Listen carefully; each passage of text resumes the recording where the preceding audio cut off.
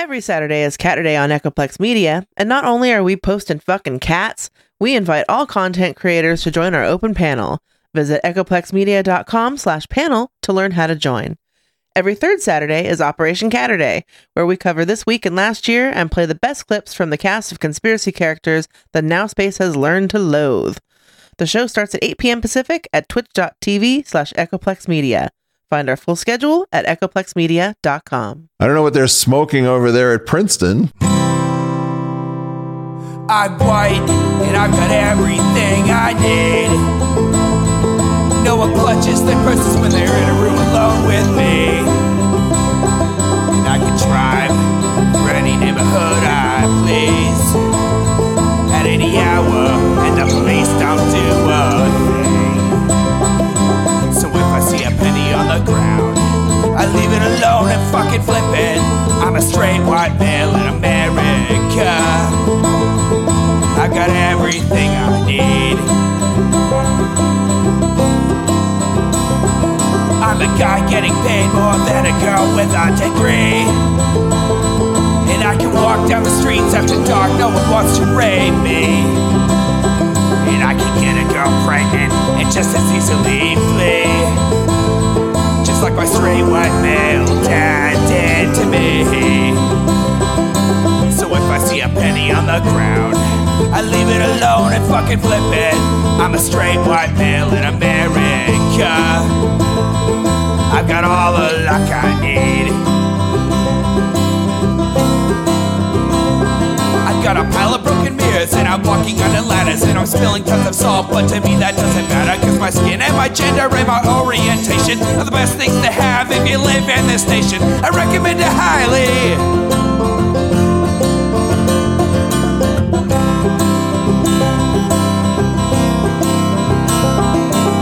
If I see a penny on the ground, I leave it alone and fucking flip it. I'm a straight white male in America. I've got all the luck I need. Shit's gonna work out for me, cause I'm a straight white male in America. I've got all the luck I need. Hey everybody, welcome to the Intellectual Dollar Tree, which I just fumbled over. We do the show every Wednesday, 7 p.m. Pacific, right here on Twitch, twitch.tv/echoplexmedia. Go ahead and hit up our swag shop. That's eplex.store. You might want to, maybe HK could stand up and show off the reason you should hit up that swag shop. This is limited edition pink HK Perrin shirt. Can we see the shoulder? HK Perrin can be like not looking over your shoulder, but looking at you from your shoulder. And there's other great stuff on there. There's a great one about Jesus and Jordan Peterson on there that's pretty funny. And then there's a picture of Jordan Peterson that right under it just says Big Pharma. And that's his name. He's big. Like, what's up, Big Pharma? Anyway, I'm Producer Dave, and you can find me on Grindr. And I'm HK Perrin. You can find me on Twitter at HK Perrin. And you can find me right here on Twitch, as I'm known in the chat room as Sylphweed. That's also my gaming channel, so if you want to watch me play games, you can go follow that on Twitch. Fan-fucking-tastic. So I've been waiting to do this guy, Jonathan Pageau, just because it's annoying. But the main reason I want to do him is because of the fucking, I don't want to do him. I mean, you know what I mean? The main reason I wanted to do an episode about him is because apparently he didn't think it was ridiculous. And he thought it was unfair that people on Twitter were making fun of him for believing in real demons. Not like the demons that haunt your soul metaphorically, because we all have that. I probably drink too much. HK probably works too hard. Historian Matt Sometimes. Probably is just too big a bum. The media wench probably smokes too much weed, but it's a good thing she does not listen to the Intellectual Dollar Tree, and she did not hear me say that. But he doesn't mean those kinds of demons. He means rar. He means like a literal motherfucking demon, and he believes in them. So like the red guys with the pointy tails and the fangs and horns. Yeah, not even the BS demons. That's right. He means real. Yeah, something like that, or like some kind of like spiritual embodiment of evil, right? That kind of demon. Yeah, that's very silly. It's like being afraid of the boogeyman to me. I mean, I know that some people like wholeheartedly believe in that stuff, but to me, it just seems incredibly childish to actually believe in that. Well, here he is on Rebel Wisdom, months after Rebel Wisdom claimed they were shutting down shop. And this is part one. There's 2 parts of this. We're not going to get through much of this. I have a feeling we're going to be pausing this a lot. This is him and some guy named John Vervaeke. And they're going to talk about curiosity and wonder, and hopefully demons come up.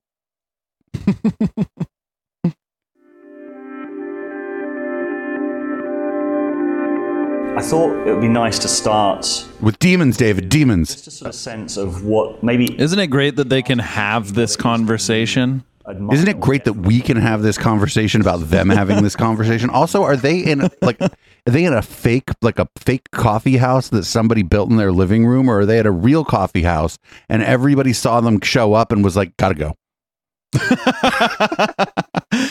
I think either of those is equally likely. It's like, you know that problem of the Nazi bar? This is the problem of the sense-making cafe. You let one sense maker in and all of a sudden you have a sense-making cafe. That's right, because they're going to bring their friends and nobody's going to want to listen to a fucking thing they have to say. They buy one coffee and then they sit there and talk for 5 hours. A couple of days that we can kind of tap into and get through as much as we can. But maybe who would like to start? I can start because I'm the one who learned of John in a weird kind of funny way, because I did this thing about zombies, and I was addressing zombies in a very similar way as him, and then someone said, have you heard of John Vervaeke? He did this thing about zombies. And so I listened to him. You had written a little book, and then there was also some videos, and it was exactly what I was trying to get to, and I thought, this is wonderful. Like, he really has this insight. And then I thought, oh, wait a minute, he's worked with Jordan Peterson, oh, he's a maniac like me. And I just felt like he gave a great vocabulary for the things that I wanted to talk about, because sometimes I have these intuitions and there aren't always words, or words are sometimes too imprecise, and so it's slippery. But one of the things that John has done is that he's really created a powerful vocabulary to talk about the things. And so when I don't know what to say, sometimes I'll just I'll have my little John Vervaeke dictionary, reach into that dictionary and pull in a word. So that's one. This is really, isn't it great that we're having this conversation? Like right at the jump, isn't it? Yeah. I don't know if this is if he's complimenting him or if he's insulting him.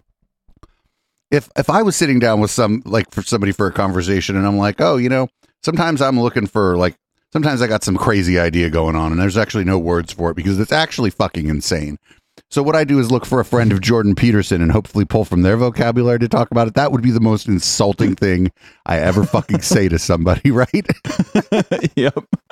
I would be extremely insulted if this guy was like, sometimes I just there's no words, so I'll just use the gobbledygook you spew and it works. We're not going to get through much of this at all.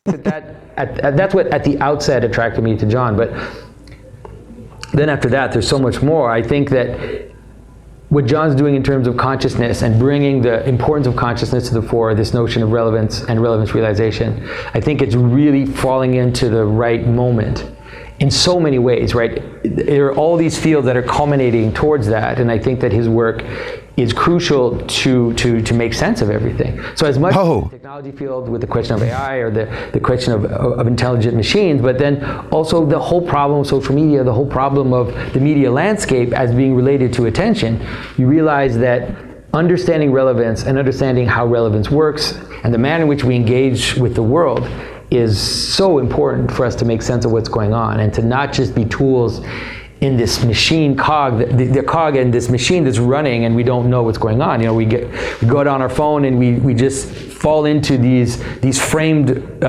methods of getting your attention. We don't realize that we're just playing. By framed methods of getting your attention, does he mean that there's something outside of the screen on your phone, like a picture frame? Or does he mean the metaphorical framing? I think he means a metaphorical framing. He's he's just describing like, isn't it great that we can sit here and talk about nonsense instead of being on our phones and social media? Right. It's like, sure.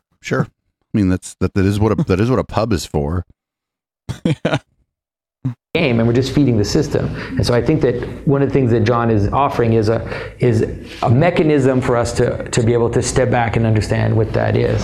So that's one. And then ultimately, I would say in terms of his approach to conversation and his just genuine openness, like all the conversations we've had, and we've acknowledged our differences, we know where we stand, and we kind of laugh about it, and we smile about it. But then we always go further in and deeper into the conversations. And so I think that he's... Well, they are fucking like, this is part 1 of 2, and it's an hour and 24 minutes. So you are going to go deep into something if you're going to talk for 3 fucking hours with somebody. God damn. I have never been more impressed by any skill than I am at everyone even tangentially related to the IDW, than their skill to go hours and hours of talking without saying a goddamn thing. Or if they do say anything like true, it's like obvious. And if they say anything new, it's ridiculous, right? Yep. But mostly they don't say anything. Yeah. They say as little as possible in as many words as possible. It's like it's like if you're trying to do a book report, but you haven't read the book. They're trying to do that, but with life. It's been such a precious conversation partner, and bringing my own ideas, because sometimes it won't happen in the conversation. Like we have the conversation, we kind of test each other, we push each other a bit, and then I go away, and then that's probably the best part. Later that, okay, yeah, this has changed, or this way of thinking has refined itself at least. And so I'm really happy I've been really excited to see the attention that he's been getting more and more. And literally 3 minutes and 30 seconds of, isn't it great that we're about to have this conversation?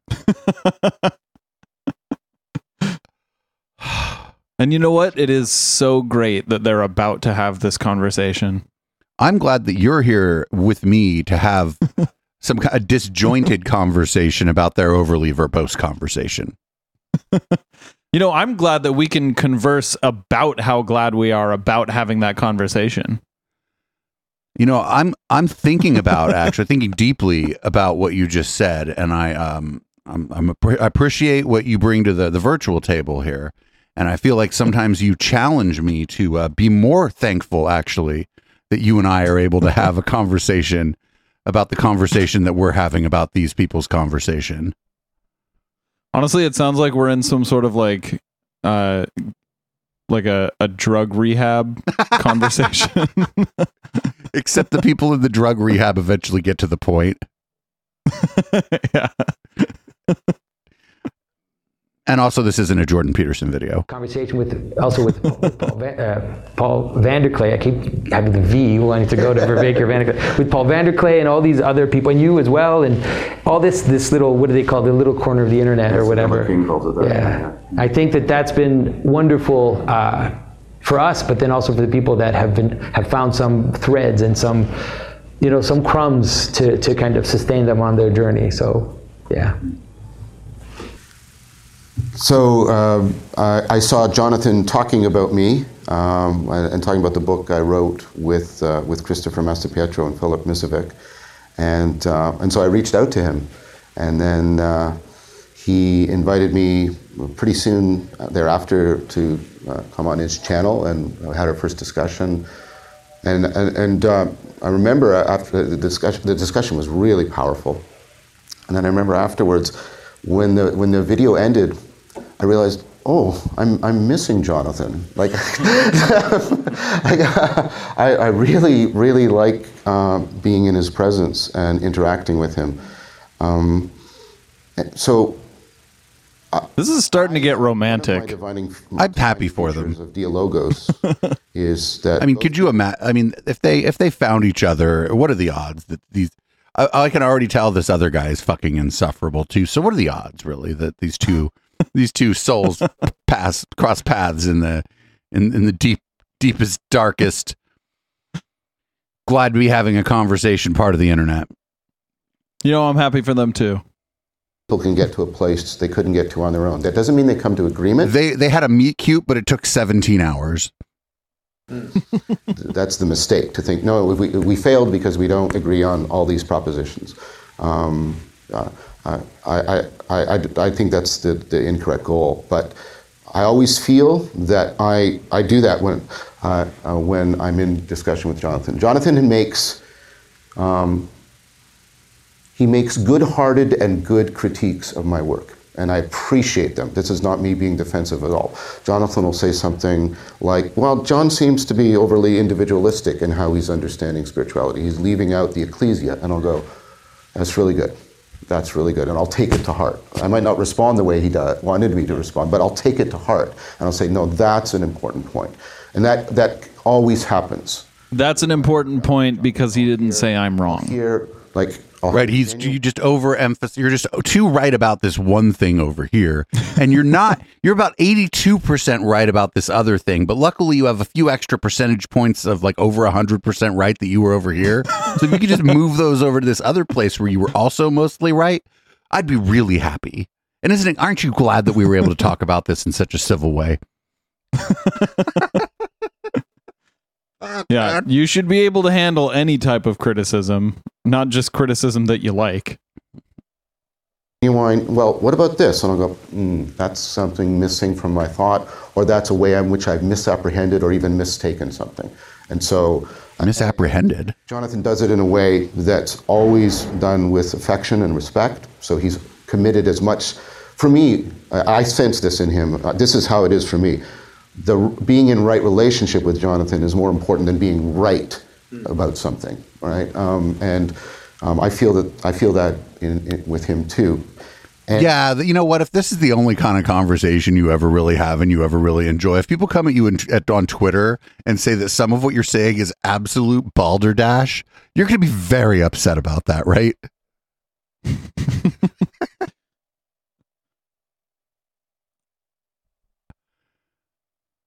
I'm wondering how he would respond to someone with some actual criticism saying, hey, in this part, you said this and you're just fucking wrong. That happened to him on Twitter because at some point in this very, very long discussion, he does say that he believes in literal demons. And so people on Twitter, ranging from the very nice fellows over at Guru's Pod to maybe someone like me, we're telling him that that's crazy, that that's a supernatural claim, and that you have to bring it. And he was very defensive and blocked a lot of people. I mean, I would be very embarrassed too if I had a belief that was that stupid. I would. Yeah, I don't know. I can't put myself if you believed it and you were having these kinds of deep intellectual conversations and stuff, and there were people praising you for it, would you even know that what you believed was crazy, or would you just think everybody was being a big old meanie to you? You know what I'm saying? It's hard to put yourself into that mind space. Yeah. Because they would, and maybe I do have a belief that's that stupid, and I just don't know it yet. But I will strive to not have that reaction if someone tells me about it. What he was he was replying to people saying, "Oh, well, you're just materialists," and he doesn't mean you have a Coach handbag. He means that you believe in the material world, and a lot of people replied and said, "Yeah." Yes, that is accurate. Even if you're not fully a materialist, even if you leave open the possibility of things outside the material world, you still shouldn't believe them without evidence. Especially not demons. I mean, that's some body thetan shit, right? Yeah. That's all a body thetan is a specific kind of Elrond demon. His work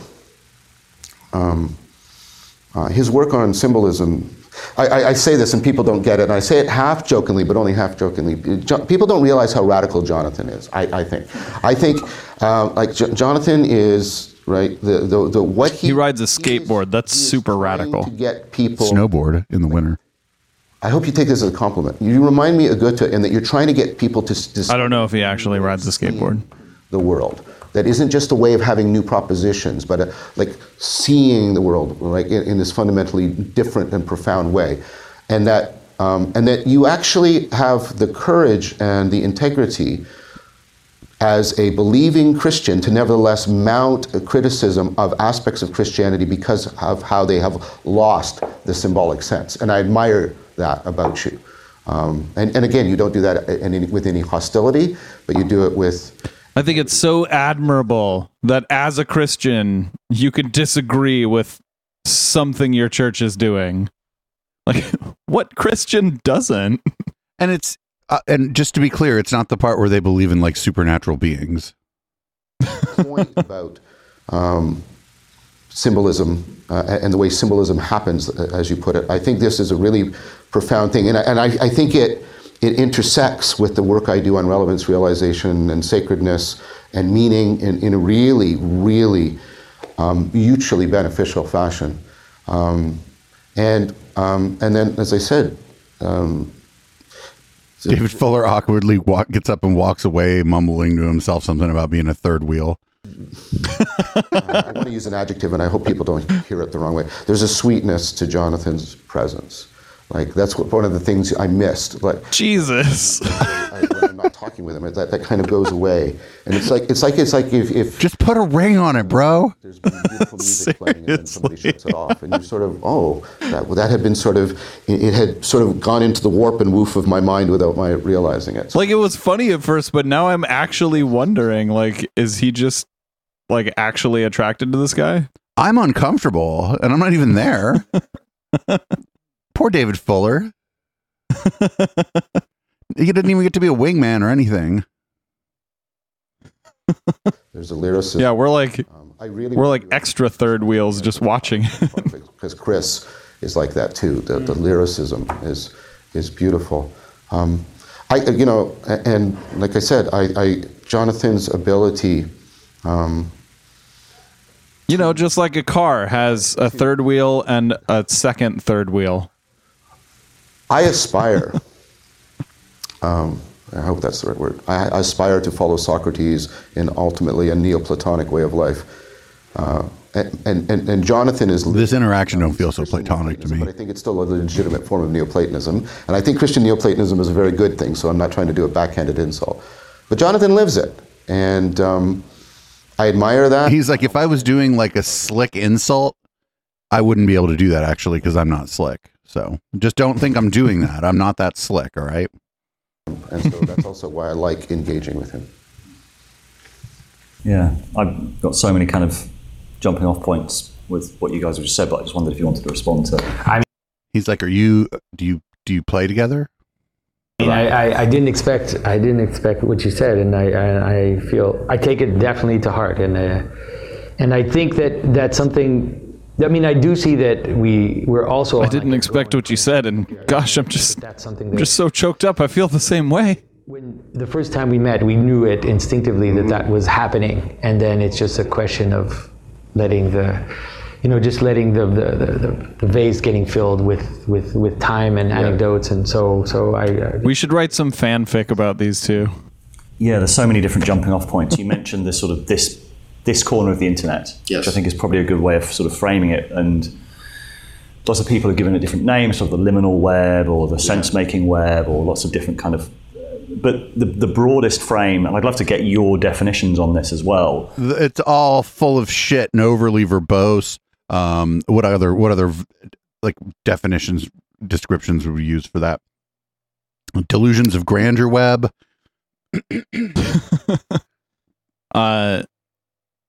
Language salad. But this is also a little bit more like Match.com.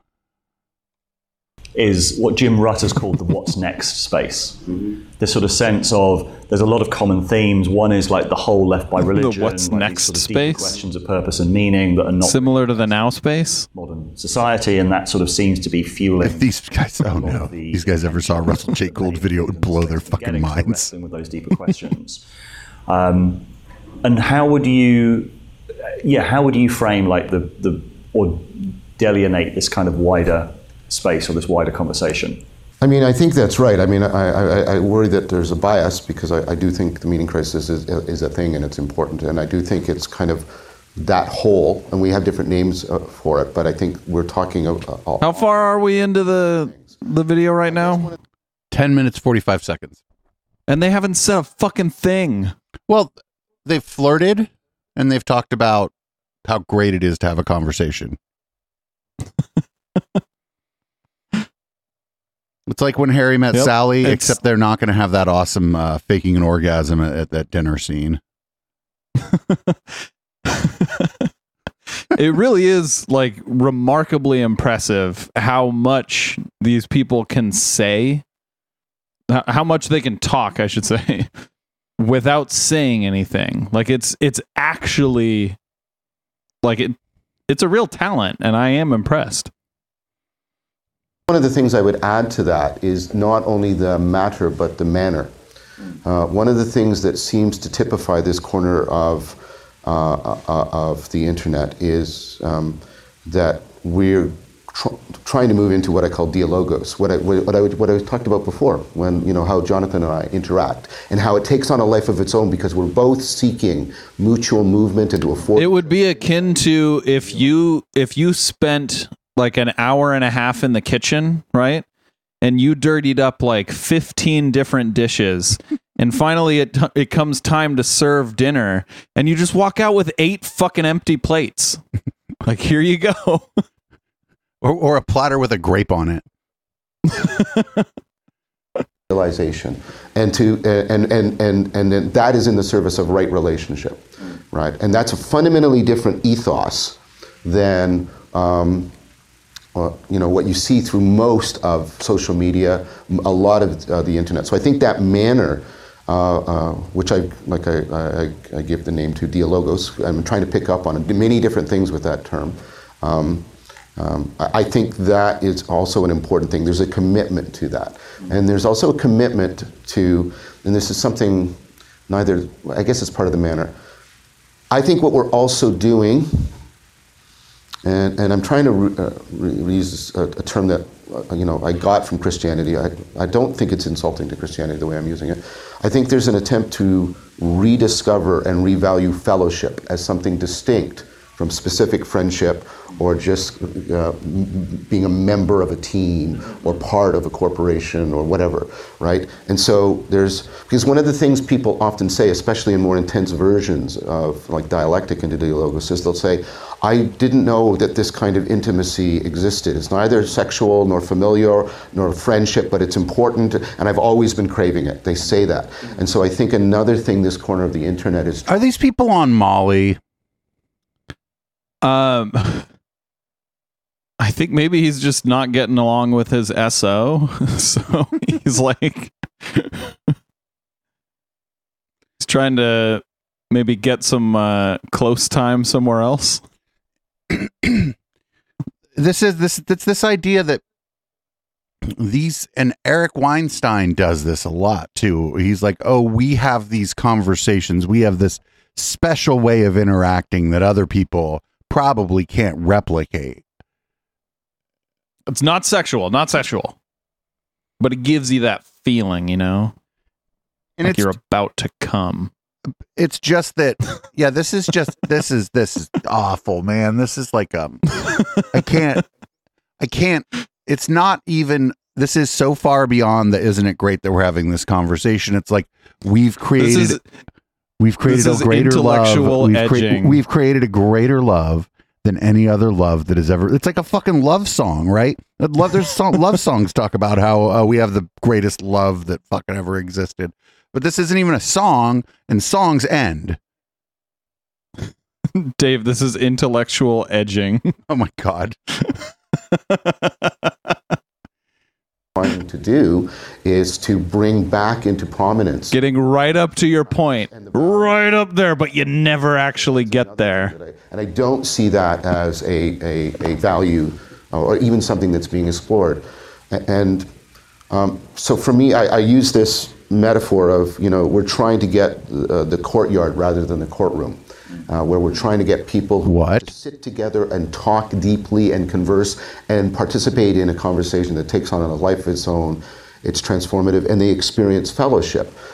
Because, of course, that is also something. That's what you would do at, like, a school. Right, 150. You're not friends with 150. Like, if you want to do that, go to college. Or like a corporate retreat where, like, you don't want to be at the corporate retreat. Everybody does the trust fall and shit. I'm getting big, like, corporate retreat vibes from this. I'm getting, like, they want it. They desperately want what they're doing to be, like, academic. But it's just not. Like, they're not knowledgeable enough to talk about the kind of things that you would in academia.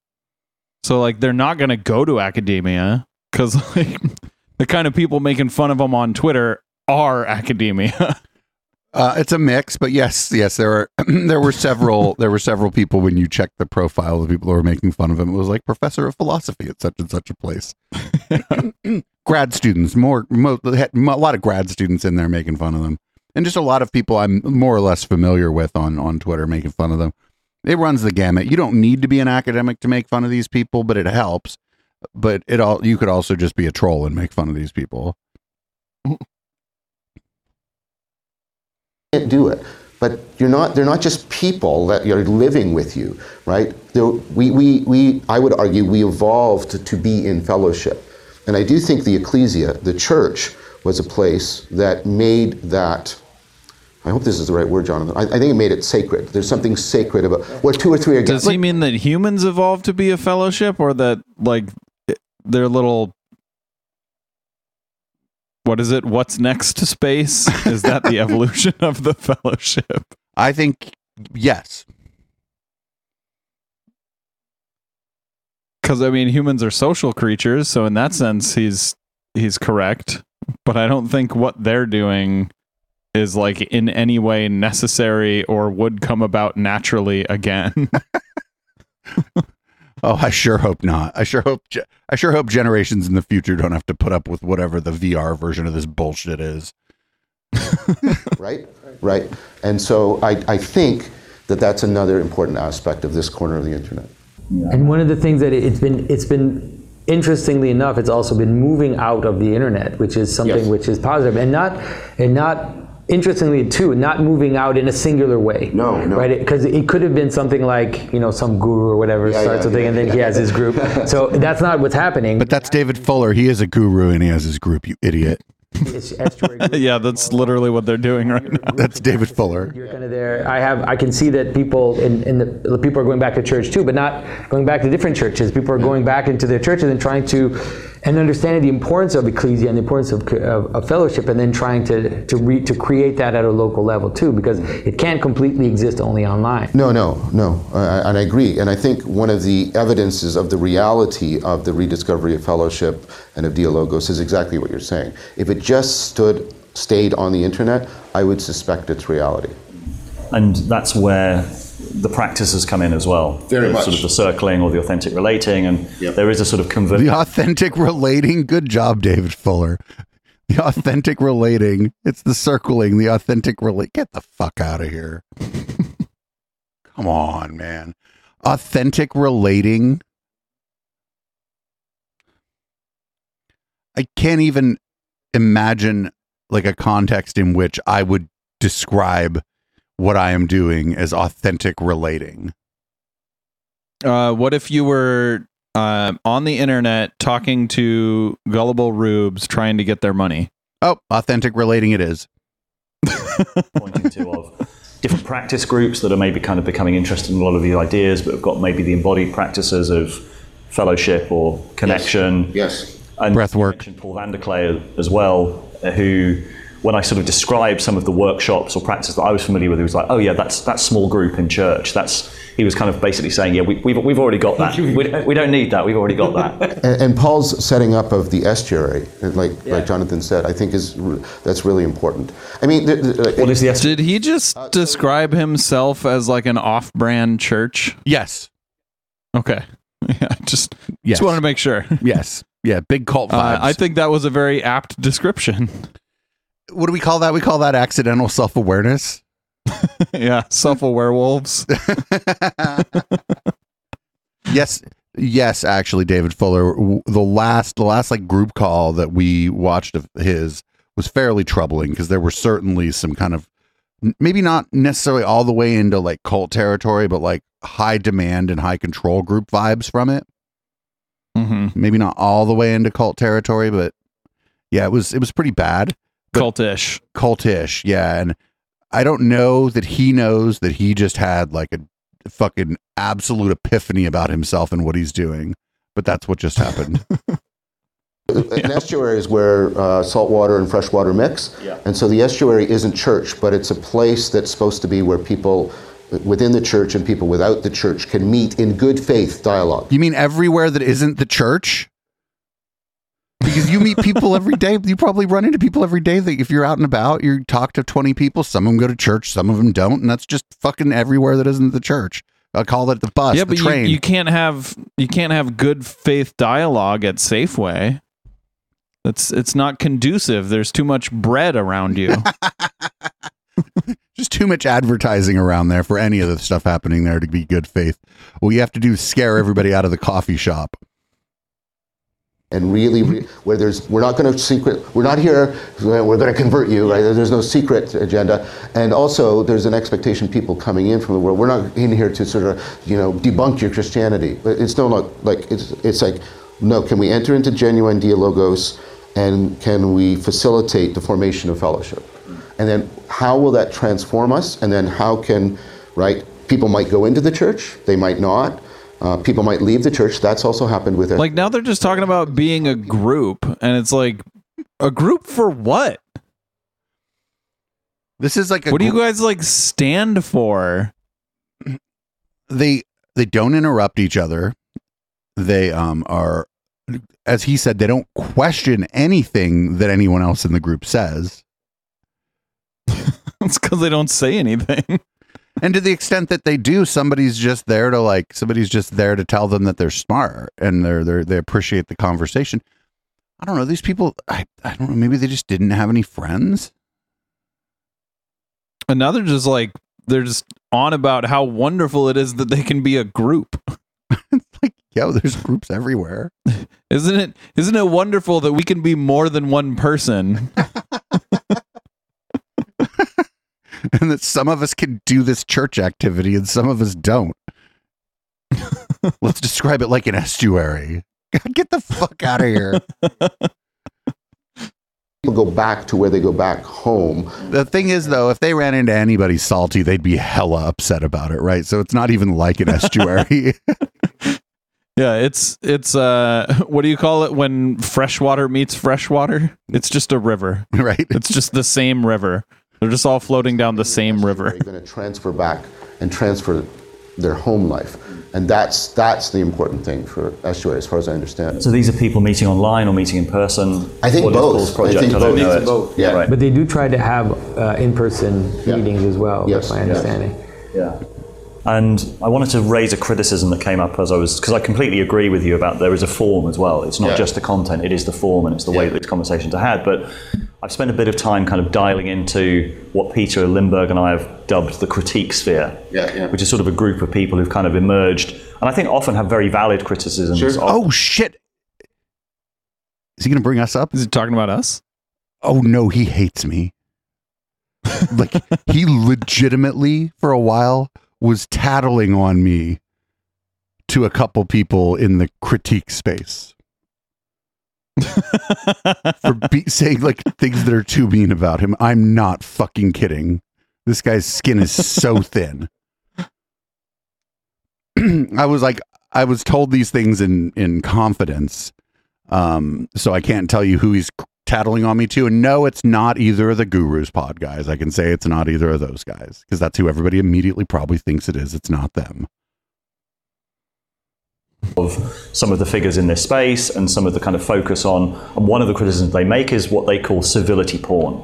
That a lot of the time, this focus on kind of manners or the way that we interact actually can mask divisions and sometimes kind of difficult conversations are not had, or that's one of the criticisms I think is worth raising. I think no conversations are had. It's not that difficult conversations are had. Easy conversations aren't even had. It's just you guys like jerking each other off mentally. Right. It's like, yeah, the problem is kind of civility porn, but your analysis is right. They never get to the climax because intellectual edging. But your analysis is more right than whatever like laundered version of the criticism, because he's giving them like a very laundered, very watered down version of the kinds of criticism that people have. And the idea of civility porn, I had Aaron from Embrace the Void on, and we talked a little bit about it, and he kind of it was of your position that it's that nothing gets really said if everybody's so focused on civility that, you know, then nobody hashes anything out because everybody's like afraid to disagree with everybody else because it would be seen as rude. Afraid to just make any point. Like no one's brought anything of substance up at all in any of these conversations that we've watched. Of the sense makers especially, yeah, absolutely. Yeah. Cart before the horse.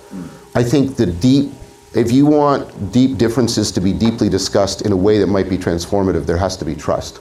Yeah. And they're not getting, so they're putting the cart before the horse in the criticism. But that's the other thing that a lot of these people do is they mix up the interpersonal and the public.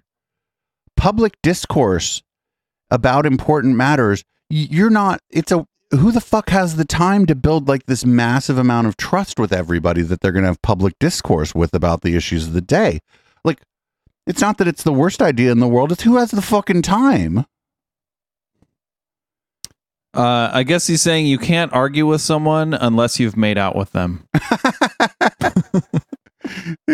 Lisa in chat just called this guy the milquetoast televangelist. So we've had a couple people on. I've been doing a little better job of trying to reach out to people, especially for this show. And there was places where I disagreed with Chris Kavanaugh. There was places where I disagreed with Aaron Rabinowitz of Embrace the Void. And we were actually able to have good conversations about the things we disagreed about. And we didn't go to like some corporate retreat and do trust falls and shit together before that. It's just that we weren't going to be hell mean to each other. Right. Yeah. And like you and I have had disagreements, even like on the show, and we've talked about it. And in general, I'll come over to your side because it's usually about something I haven't thought about very much. Or because it's my show. But you can do that. But you and I have known each other for a very long time. But you could do this with a stranger. You could have a difficult conversation about something with someone you met at a bar. And as long as you're not ready to punch them in the nose, you could even get a little bit heated in the discussion and learn something still. Yeah, like there's a difference. There is a real difference between being civil and just doing civility porn. Right. Being civil is trying to wait till someone finishes when you can. It's not waiting till someone finishes at the expense of anything happening in the discussion, right?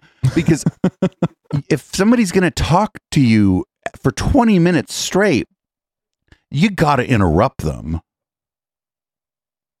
Especially if they're not saying anything. You got to interrupt them. You don't have to be rude about it. You go, hey, hold on, let me stop you there because I'd like to ask a question about something you just said. Like, but this guy's like, oh, that's putting the cart before the horse to talk about civility porn. And it's like, no, I don't even know what you mean by that, but you're wrong. Like, you know what this sense making shit has shown to me is that I don't even have to know what someone means to know that they're wrong. Well, like if it were actually true that, you know, building up layers and layers of trust before you finally get to talking about something of substance, if that were actually true that that's the way it should be done, then they would have gotten to something of substance by now. Right, because these people were talking for the first what felt like 7 years, but it was only like 7 minutes, about how they had built up these layers of trust. They're like 17 minutes in and they've not said anything. And they've made it very clear that at least the two of them that appear to be on their second date have built up like a lot of trust. Yep. This is the 4th segment in their video. What were the other segments? And this is going to be my favorite part too, because they're gonna like talk ad nauseum about why basically we shouldn't criticize them, right? This is that part of it. It's this one. It's this part of the thing. The focus on ridicule. It's going to be this part. I guarantee that's what we're coming up against here. I don't think that like if Fuller brought up a criticism that was like, hey, there's people out there who think that a lot of this is just people not saying anything, then I'd have been like, that's us. But I know he's talking about Aaron Rabinowitz there, because Aaron Rabinowitz from Embrace the Void talks a lot about civility porn and how it gets in the way of having a real conversation with somebody. Yeah, he should address that they're not actually saying anything of substance. Debate in our society. And if that's the presupposition, that's a ridiculous presupposition. We are inundated and everything has become adversarial. I am not saying we stop that. I think there are, but what I'm saying is, no, there are different needs being met in different ways, and we delegate it. If we're going to do, right, there's proper arenas for example, in science, I got to debate. That's part of the job. That's how you do it. That's how it works, right? But if I take that courtroom model into, like, try and take it into your relationship with your significant other, it's going to destroy it. And yeah, exactly. and if you get into that protest polka, like Susan Johnson talks about, and this is a therapeutic point, you actually can't get to the differences because people get caught up in the intensity of the conflict and mistake that for the issue that is potentially resolvable. And what you have to do is you have to break out of that. You have to return people to a deep kind of... But this is bullshit. I've had drag out arguments with people that I love, and we eventually got to the root of the matter because we were like mad. And finally somebody says, no, it's this. And they were never willing to say that shit before. And then the argument fucking stops for a moment because they can't believe they just said it. You can't believe they just said it. And now it's like right out there where everybody can fucking see the turd. Now we know what the turd looks like, and we can fucking clean up the turd. Yeah. And to the extent that like he would be right in the sense of like an intellectual conversation about some specific topic about like, you know, should we pursue this as policy? Like, sure, you might get to the point where the exchanges become too heated and you're not actually talking about policy. But like, that doesn't mean that the other extreme is right and you just never talk about the policy because you're just all talking about how wonderful it is that you can sit down and maybe talk about the policy someday. Right. It's like, it's like a good thing, you know, that's been in the news or whatever. The monarchy is all pomp and circumstance in the UK, and then their parliament is a fucking disaster, right? People are yelling and cheering, but the monarchy doesn't get shit done, and the parliament sets policy. Because the monarchy is just like, oh, I'm going to give a speech with a giant fucking piece of gold in my hand, and it's all very civil, but nothing gets done. Except maybe some sexual harassment and friendship with Jeffrey Epstein, but you know. And covering that up. And mistreatment of the women who date the men if the people in the organization think they're commoners.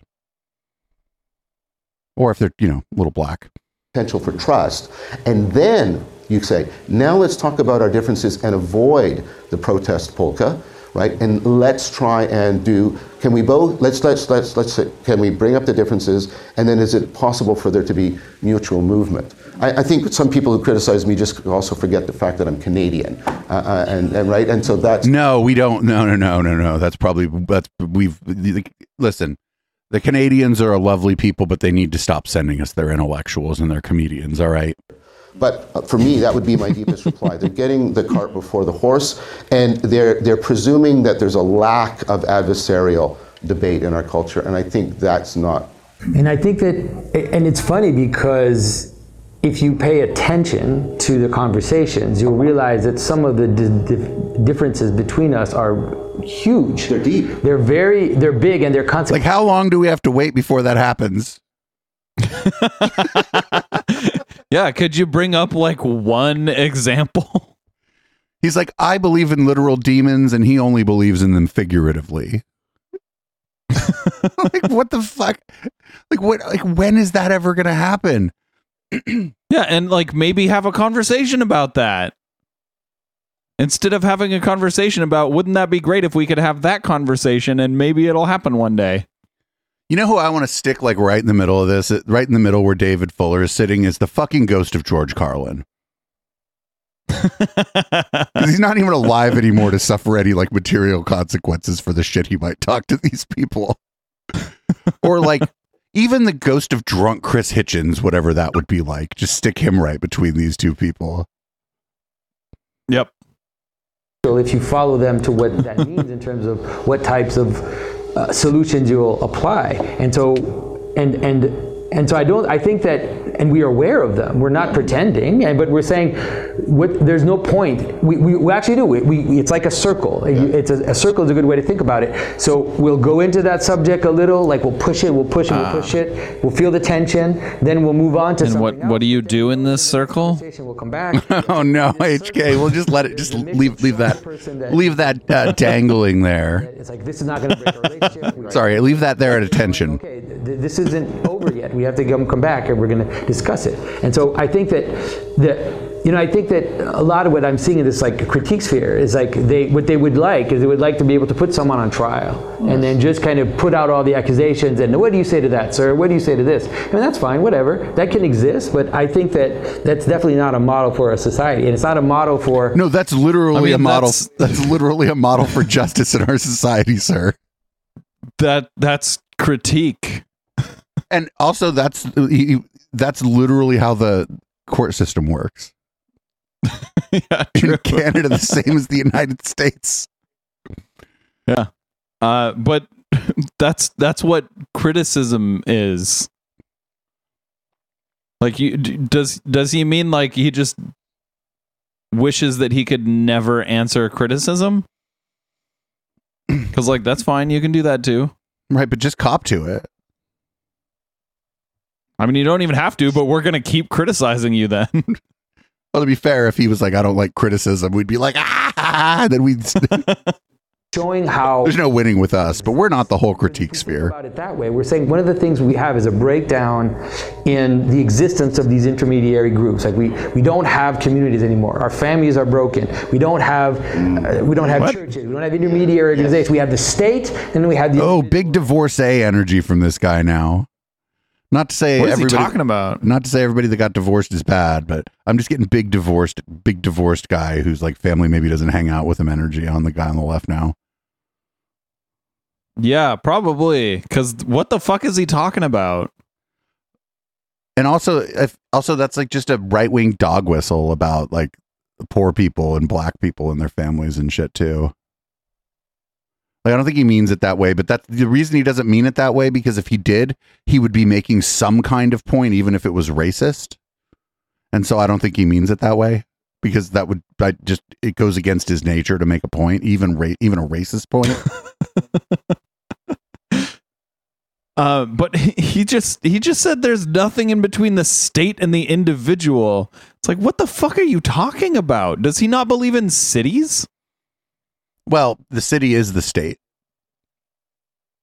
He doesn't mean like the state like California. He means like the state, like the government. The city might be like, what about like an unincorporated city? No. I mean, he said there's no community. A city is a community. Yeah, a city is he's basically, there's no neighborhood, right? There's no neighborhood anymore. Okay. I mean, I live in a neighborhood. I do too. Talk to my neighbors. And everything else is being broken down in between. If we want to rebuild something... I think I have a theory. None of his neighbors want to talk to him. So he does not believe in neighborhoods anymore. I think this is his house, and they're like, why did you build a pretentious coffee shop in your living room? And then they never come over again.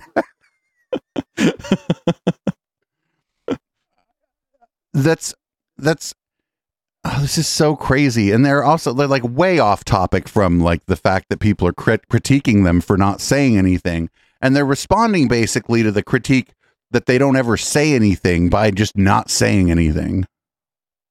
It's bulletproof. Like so much of like their point, I guess, if they have one, just boils down to like, why is everyone allowed to criticize me? What it means, because it's the same. If you live in a group and you would take on that critical approach, someone that lives in the same house as you, how long do you think you're going to be living with them?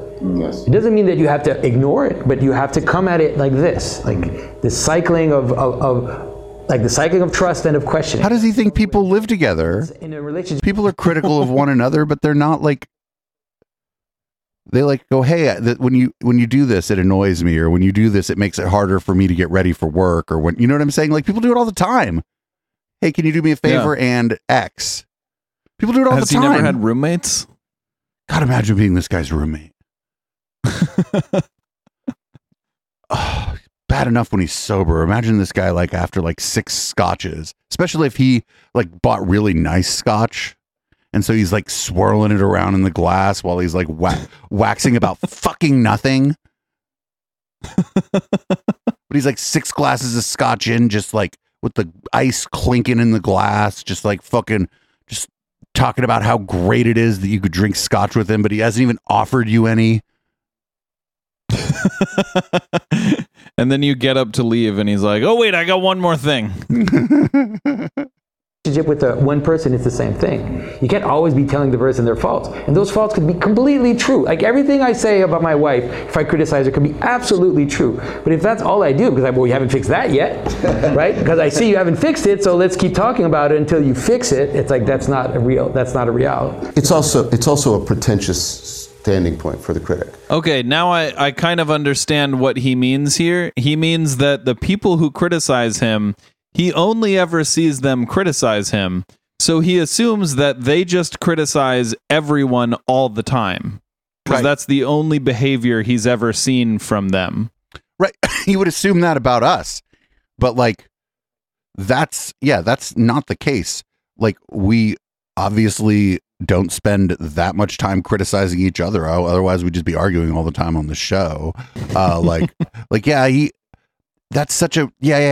He assumes that because people think he's full of shit, that they just think everyone's full of shit about everything. But it turns out it hasn't occurred to him that maybe he's just full of shit. Yeah.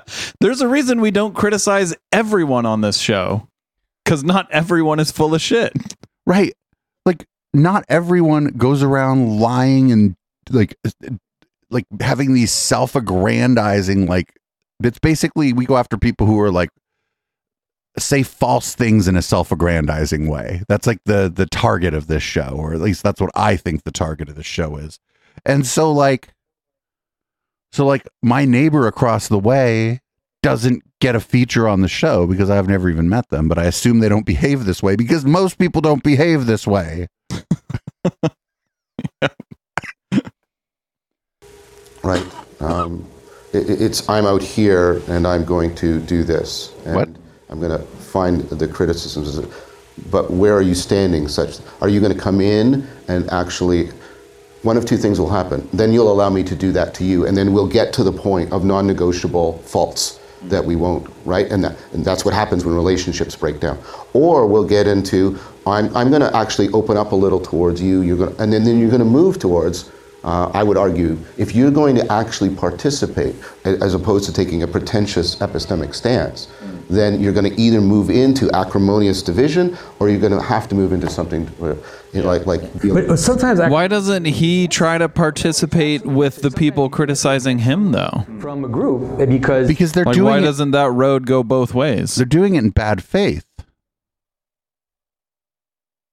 You know, either of us would go on that show if we were invited, I think. Yeah.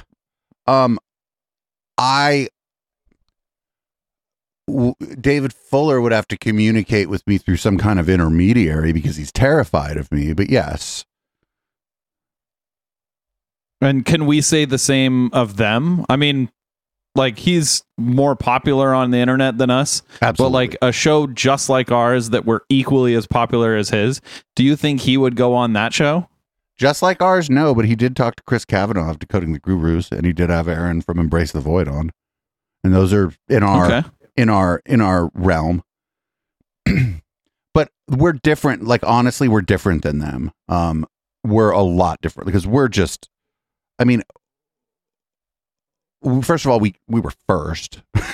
Like we were first here, and we're not like academics. We're not like philosophers or whatever, and so it's just a different thing. But I don't think that I would kind of like to maybe I don't know if I want to talk to either of the two people on the end, but I'd like to talk to David Fuller. I definitely don't want to talk. I think I'd rather talk to the two people on the end because they seem to be the most full of shit. But I guess that's just because they've been talking the most. You're nailed it. Oh man. Their behavior or the things they're saying are completely corrosive to the existence of something. Yeah. So I'm not saying that shouldn't exist, but we should be careful to think that this is just the manner that which you deal with problems or questions, that we're not, that in our relationships we're not addressing these issues. We're doing it progressively through these cycles of discussion. So that's what I think. So here's what I totally agree with that. And what I would say is we have enough forces, both algorithmic and social, pushing into prominence acrimonious division, right? That it doesn't need to be emphasized. It can be needed or necessary. I think we've got an imbalance. So if they think it's civility porn, I think it's trying to address a significant imbalance in the society. Yeah, I mean, this is obviously something I've thought a lot about, having tracked a lot of these public conversations, one of which was the idea of the kind of intellectual dark web. Can we have sort of conversations that go beyond ideology, that are kind of going somewhere new? But that's not what the go ahead. I think his point was, oh yeah, well you guys disagree a lot, so we've just made it a point to just never talk about anything we're going to disagree on. Maybe. Was that his point? I don't know, but his description of the intellectual dark web there was like, we're going to have conversations free of ideology. Like the intellectual dark web was an ideology of its own, right? It was this. Yeah. Like, and it was also full of ideology. Yeah. It was like this sort of faux centrist, anti-social justice, anti-leftist, like pro sort of, I don't know what they were in favor of. Calipers, IQ tests. It was this. It wasn't like it wasn't like a blank slate kind of place where different people from the far left to the middle to the far right were having these conversations. It was like very much clustered in the center right with a bunch of people who thought that they were just so fucking smart. And at least Dave Rubin was grossly overestimated in how smart he is by all those people. The rest of them I could see where you could be fooled, but come on. Wholeheartedly agree there.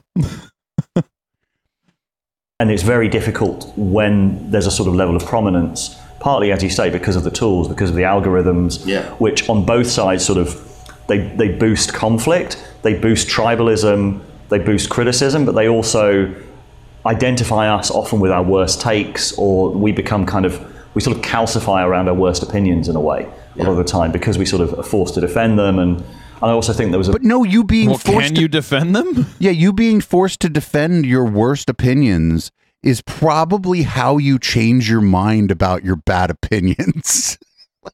Yeah, like if you can't defend it, maybe change it. Right, maybe not right away, but be like, okay, I guess I should probably think about that a little bit. Like, yeah, and if it's been like 2 years and you're like, you know what? I honestly can't come up with a good reason that I believe this. I think you've got your answer. Right. just the way that they like are talking about criticism is so weird, because if they're not really applying this same principle of charity that they want to apply to each other, to the people that are criticizing them in this. And they're not even naming anybody either. People get mad at me for naming the names, right? When I'm like, this person's full of shit, I use their name. And like, so you know who I'm talking about. And you can draw your own conclusion about it. They're talking about criticism in the most fucking abstract possible way that you can talk about criticism, and then acting like it's bad. But I don't even know. Yeah, I mean, are they talking about us? Are they talking about Aaron from Embrace the Void? Are they talking about the guys from Conspirituality? Are they talking about the Majority Report? Are they talking about the fucking Gurus Pod guys? They're talking about Ina from Nice Convert. Who the fuck are they even talking about? Because there's a lot of people who. Or are they talking about just getting dunked on Twitter? Right? Are they just talking about getting ratioed by somebody with 37 followers who has a pretty good handle on what the fuck they're doing? Yeah. Like, the more I listen to the way these people talk about criticism, the more I'm willing to stand by sort of one of like the thing that we do that gets criticized the most. And the thing that we do is like name and shame people. And the reason I'm willing to defend it now is because of the first part where you name them. So you know who the fuck we're talking about. Who were they? At this point, I figure at the beginning he was bringing up something I've heard Aaron from Embrace the Void talk about, but it's gone so far afield from that. He didn't say Aaron's name. It's not like Aaron would have got pissed if he would have said, oh, Aaron from Embrace the Void was talking to me and he was saying this. Like, you know what I'm saying? Yeah, he's just saying the nebulous they. It's always the nebulous they that are against the also nebulous us. Fill in groups here at your pleasure. But there's no tribalism at play, of course. As you mentioned, like the sense of safety that's needed to create for these conversations, I think was not created or was not. But wait a minute, aren't these the same motherfuckers who were freaking out about a safe space a couple of years ago? Yes, they are. I mean, not the exact same motherfuckers, but they're in the same orbit, Yeah. Expanded beyond the sort of a small number of people. And like what I think is quite beneficial about the conversation that we're part of is it's hopefully happened a little bit more underground, longer to be able to build up some of those relationships of trust, not in this kind of like New York Times article about all of these new public intellectuals, which then kind of creates this obvious kind of target. And quite people were making fun of those people before they stood in front of the plant, David. People were making fun of Jordan Peterson before he stood in front of the plant, I promise. Should have been people were making fun of Jordan Peterson like immediately because what he was saying was just blatantly untrue. And then how he was saying it was also, fun to make fun of. Let's not lie, right? Let's not pretend that some of it wasn't just like straight up making fun of his affect. Yeah. But if he would have been like a nice man who that was his affect, I don't think people would have gone after him. But it also turns out it got worse as he got more and more addicted to benzos. And more addicted to popularity too. Yep.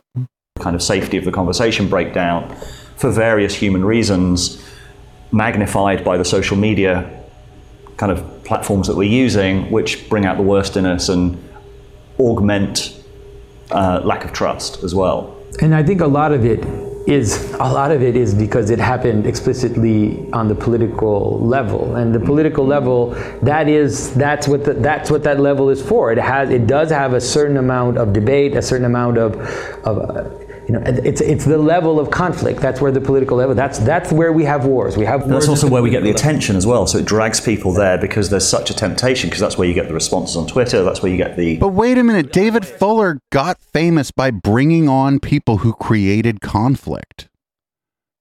Jordan Peterson, Eric Weinstein, Brett Weinstein. Those people all create conflict. Yep.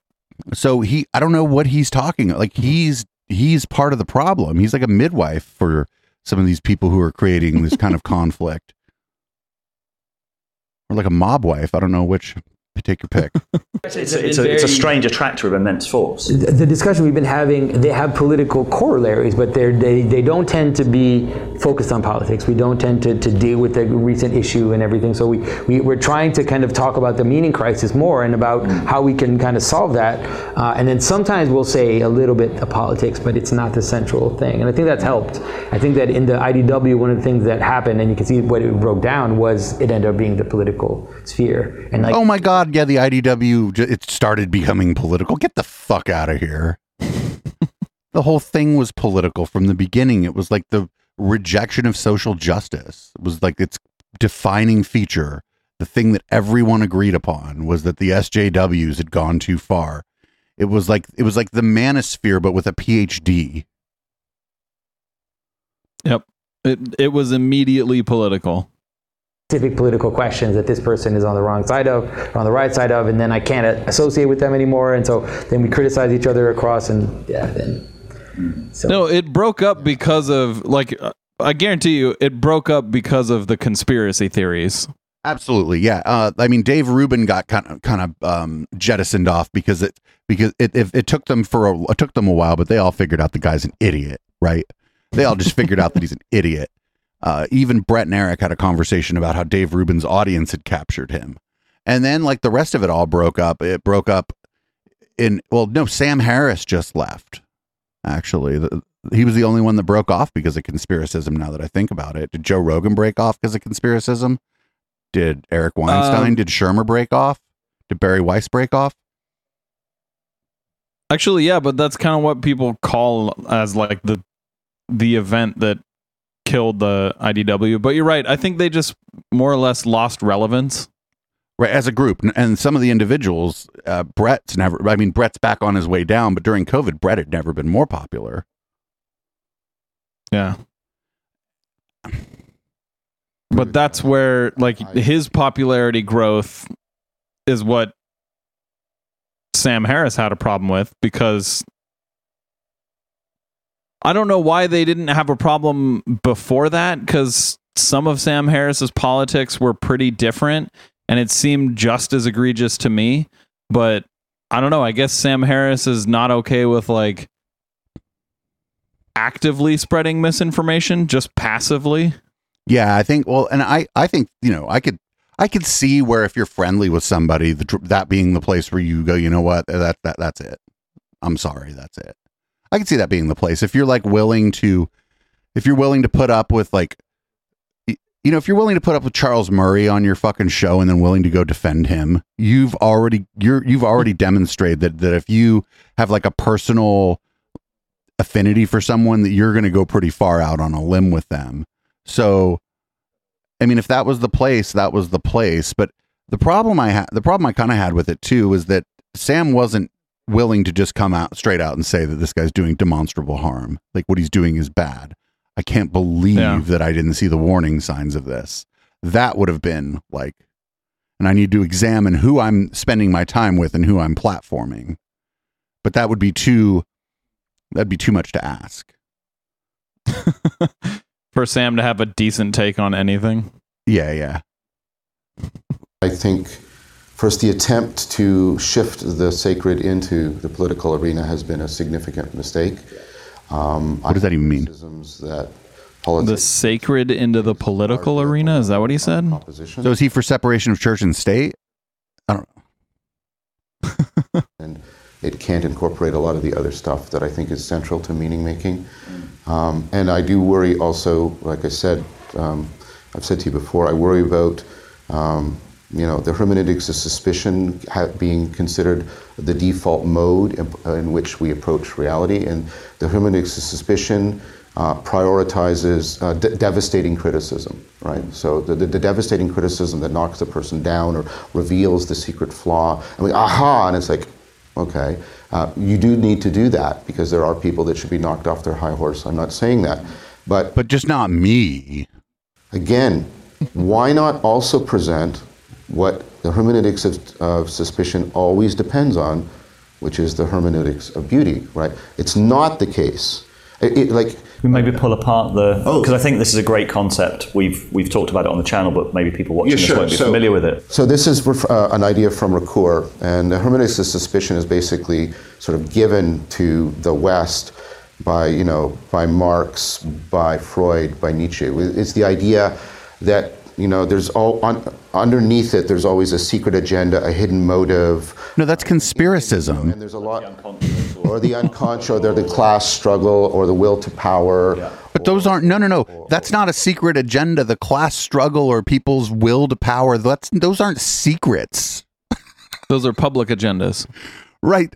The will to power is like one of the oldest ideas in philosophy. Is that like power will corrupt people? Like that's like one of the oldest, like it's axiomatic and everyone knows about it. This is the opposite. Like the will to power is not a secret. Yep. What the fuck? Come on, man. Or some systemic oppression, right? This is what you're doing. Maybe it was revelatory to him. Like these things that he's talking about are all like in the public discourse. None of it's a secret.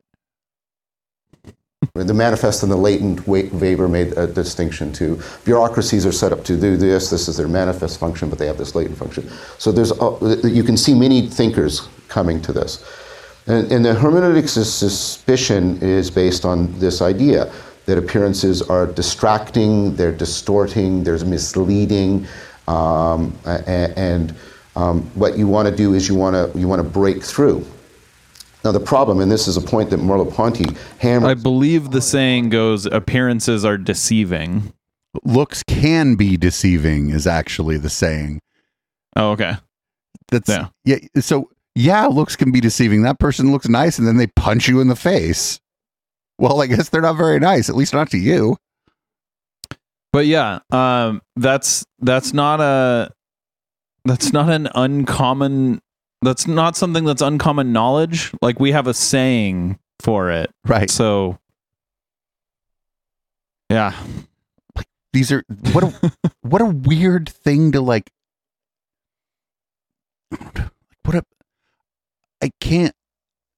The obvious being presented as novel is another like through line with these people. Yep.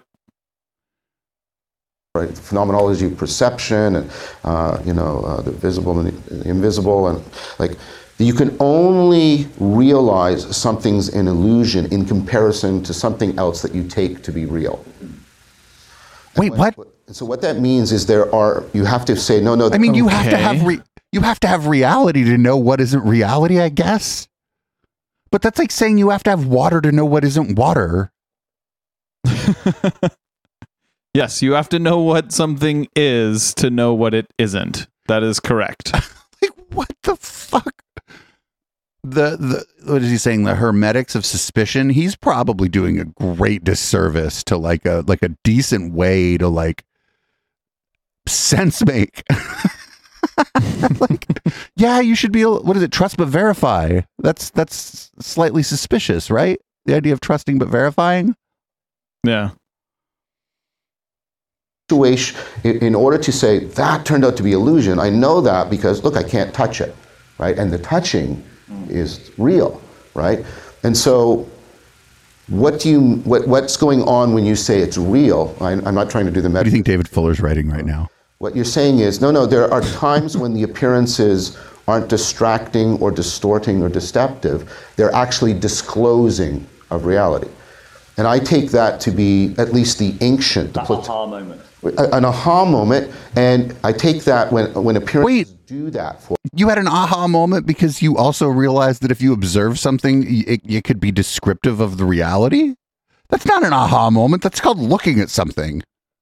Like, what the fuck? I think his aha moment was realizing that just because he saw something, it doesn't necessarily mean that what he thinks he saw is what he saw. Or maybe it's a dig at the this guy who believes in demons. No, the other guy believes in demons. Maybe it was a dig at the demon guy.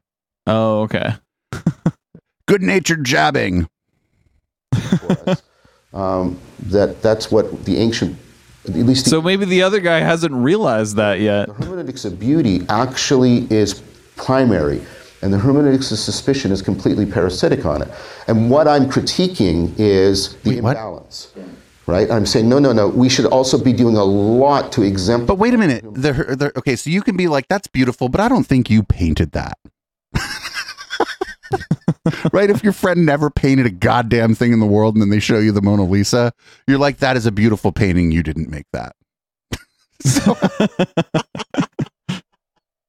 in fact, I know what that is. Some text on Dolly Mini, okay? I know what that is. That's the fucking Mona Lisa. Like, why do you wait? That's the original. Are you? I gotta call somebody. I think this is illegal. Also, why are you holding that gun and wearing that ski mask? In that manner, I want to challenge the prioritization, the implicit and almost unchallenged, uncriticized assumption that the hermeneutics of suspicion is the way in which we should move through the world. And the idea that the hermeneutics of beauty are primary, this is not just a statement that John is making. This is actually the manner in which you engage with your daily life every day, Yes. all the time. Yes. When you walk out on the street and you don't think it's going to break apart, when you pick up a glass and it's holding the liquid in it, you are No. That's not the hermeneutics of beauty. It's not beautiful that your glass doesn't break when you fucking pick it up. That means somebody figured out how to make a glass. I would hate to live in a world where I was suspicious of every glass in my fucking cabinet. Like, how fucked up would that be? Like, it's you don't do that for everyday objects because you have no reason to believe that everyday objects are an illusion. Until one day they fucking are, and then you're like, okay, I guess my glass can be an illusion now. Well, maybe somebody tricked you or whatever, but then maybe because they tricked you, you learn something cool, right? Like it's not bad, right? If you're like, oh shit, there's not even a glass there. It's a hologram. Holy shit. You're like, how'd you do that? Where's the hologram? Then somebody's like, that's my hologram. Let me show you how this works. And then you learn something. But then you can't, just because that happened, you're not going to go around assuming like, the waiter, like the fucking food server brings you a cocktail. You're like, sir, that might be a hologram. I demand you prove that is real. Oh my God. Hermeneutics of beauty. Trust. It's just trust. Yeah. It's just the idea that what is being disclosed to me, the appearance of it, is revealing what is true about it. And this is something which is actually the fuel for your life. Exactly. You couldn't function without it, and it is the fuel for everything that's good and that makes you feel alive. So although it is true that sometimes there are appearances can hide what is behind it, as John said, we have to remind people that the primary mode is this hermeneutics of beauty. And if you engage with it that way, and if you also, because one of the problems with the hermeneutics of suspicion is that if you engage others with that hermeneutics, the position in which you're in is a position from which you won't receive anything from the person in front of you, because I already figured you out. This is as good a place as any to stop this. So, and we're going to watch a little more of this during the post game, but we actually are going to go to part 2. We watched some of part 2 like a month ago, like during the post game. So we're going to get about halfway through to part 2 in the post game here and see if they're even saying anything. But I got to tell you, these two things that they're talking about, first of all, these can't possibly be the only two ways to look at the world, is just beauty and suspicion. But let's say that these are the two big ways to do it. I'm going to present an idea to you is that these two things would be in a push-pull at all times in everyone's mind, because they would have to be.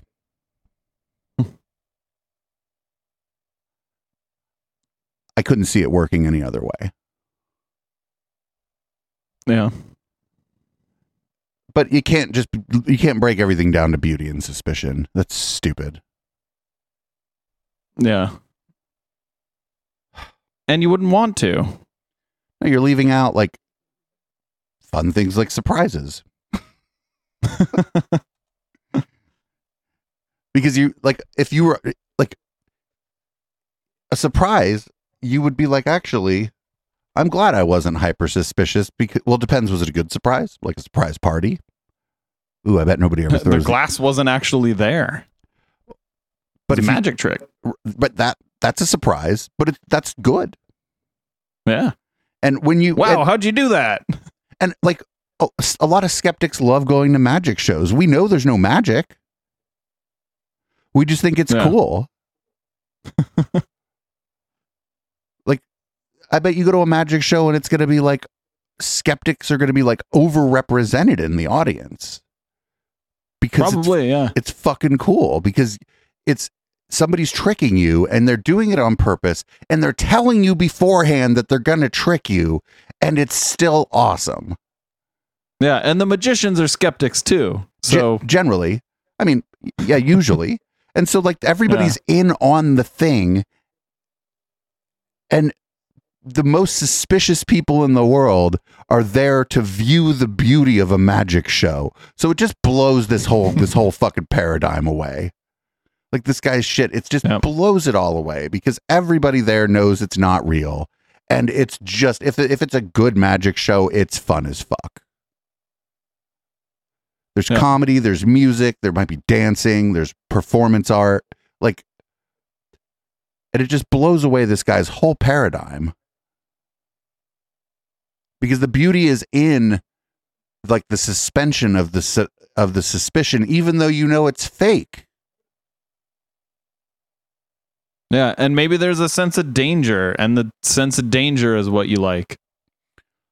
Or maybe you're just there because it's your friend's magic show and he expects his friends to show up. I don't know. Who fucking knows? But like that's such a dumb way to look at things, and I'm just like really disappointed that these people are like considered to be like intellectuals. I don't think I should be considered an intellectual. I actually kind of reject the idea of like measurable intellect anyway. But if we need to do better as a society, if we're going to prop up people as being hella smart, we need to do a little bit better. And I suggest we start with propping up the magicians. I agree. Fuck. Yep. All right, HK, you want to read the show out? Yes, we do the show every Wednesday at 7 p.m. Pacific. If you want to check out our other shows, check out echoplexmedia.com.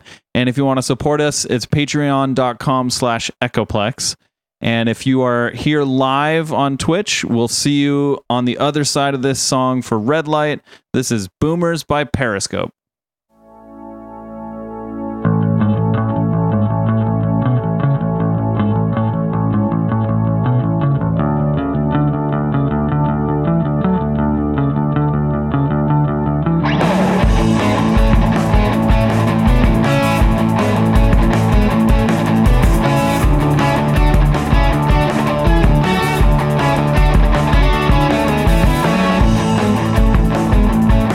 You were calling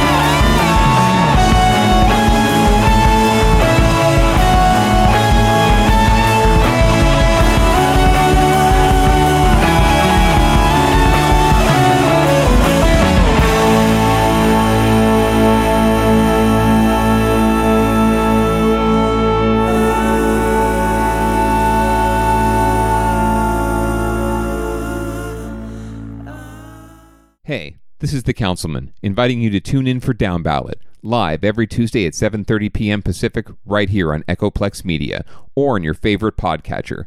Get the dip on local derp from the folks who know it best, us. And don't forget to stay tuned for Local Love. Down Ballot, because all derp is local.